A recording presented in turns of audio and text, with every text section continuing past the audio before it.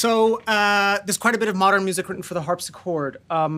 So people think, oh, like you take piano pieces that are for the piano and you sort of transcribe them, or you play them on the harpsichord. I mean, pianists take enough of our music, but we're a much classier bunch than that, so we don't do that. We have our own music, and actually, a lot of people don't know that there are over 50 modern concertos for the harpsichord. So I get to play with a lot of different orchestras, and I always wanted to play the harpsichord, but I didn't want to lose the opportunity to play new music, because I really love new music, and I have a lot of friends who are composers, because composers are the best people, as we all know. And it goes composers and then harpsichordists, I think, and then everyone else.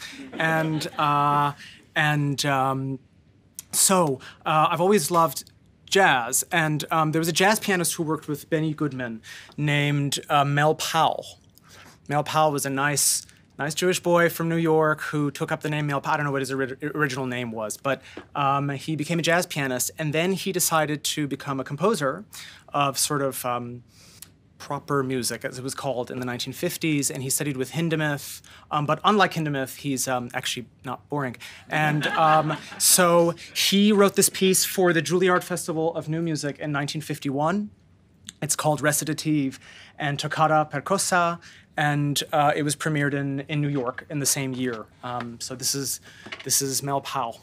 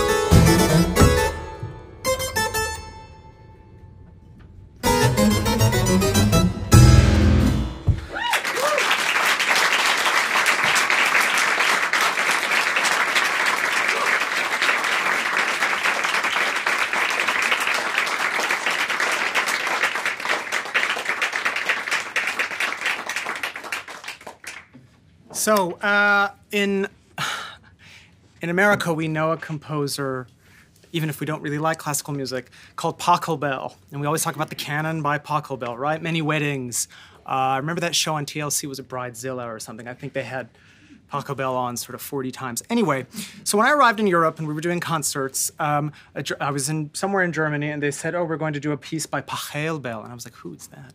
So we started doing the piece and I thought, this sounds a lot like Pachelbel. So actually, if you want to know the real pronunciation of his name, it's Pachelbel. Probably some German viewers of this video will leave comments that I've pronounced it wrongly, but it's Pachelbel, Johann Pachelbel, who wrote much more than this canon. Pachelbel actually taught Bach's brothers, so he was considered good enough to teach Bach's. And he wrote a lot for the harpsichord. This is just a little piece of his. Actually, I learned this piece recently and I was very excited about learning it, and so I record things on my phone. And I sent it to a friend of mine named Imani Mosley. And I said, do you think I should play this at Tiny Desk? I think it's a good piece. And she said yes. So actually, this is dedicated to Imani, my friend, who's here. This is a chaconne, by the way, by Pachelbel.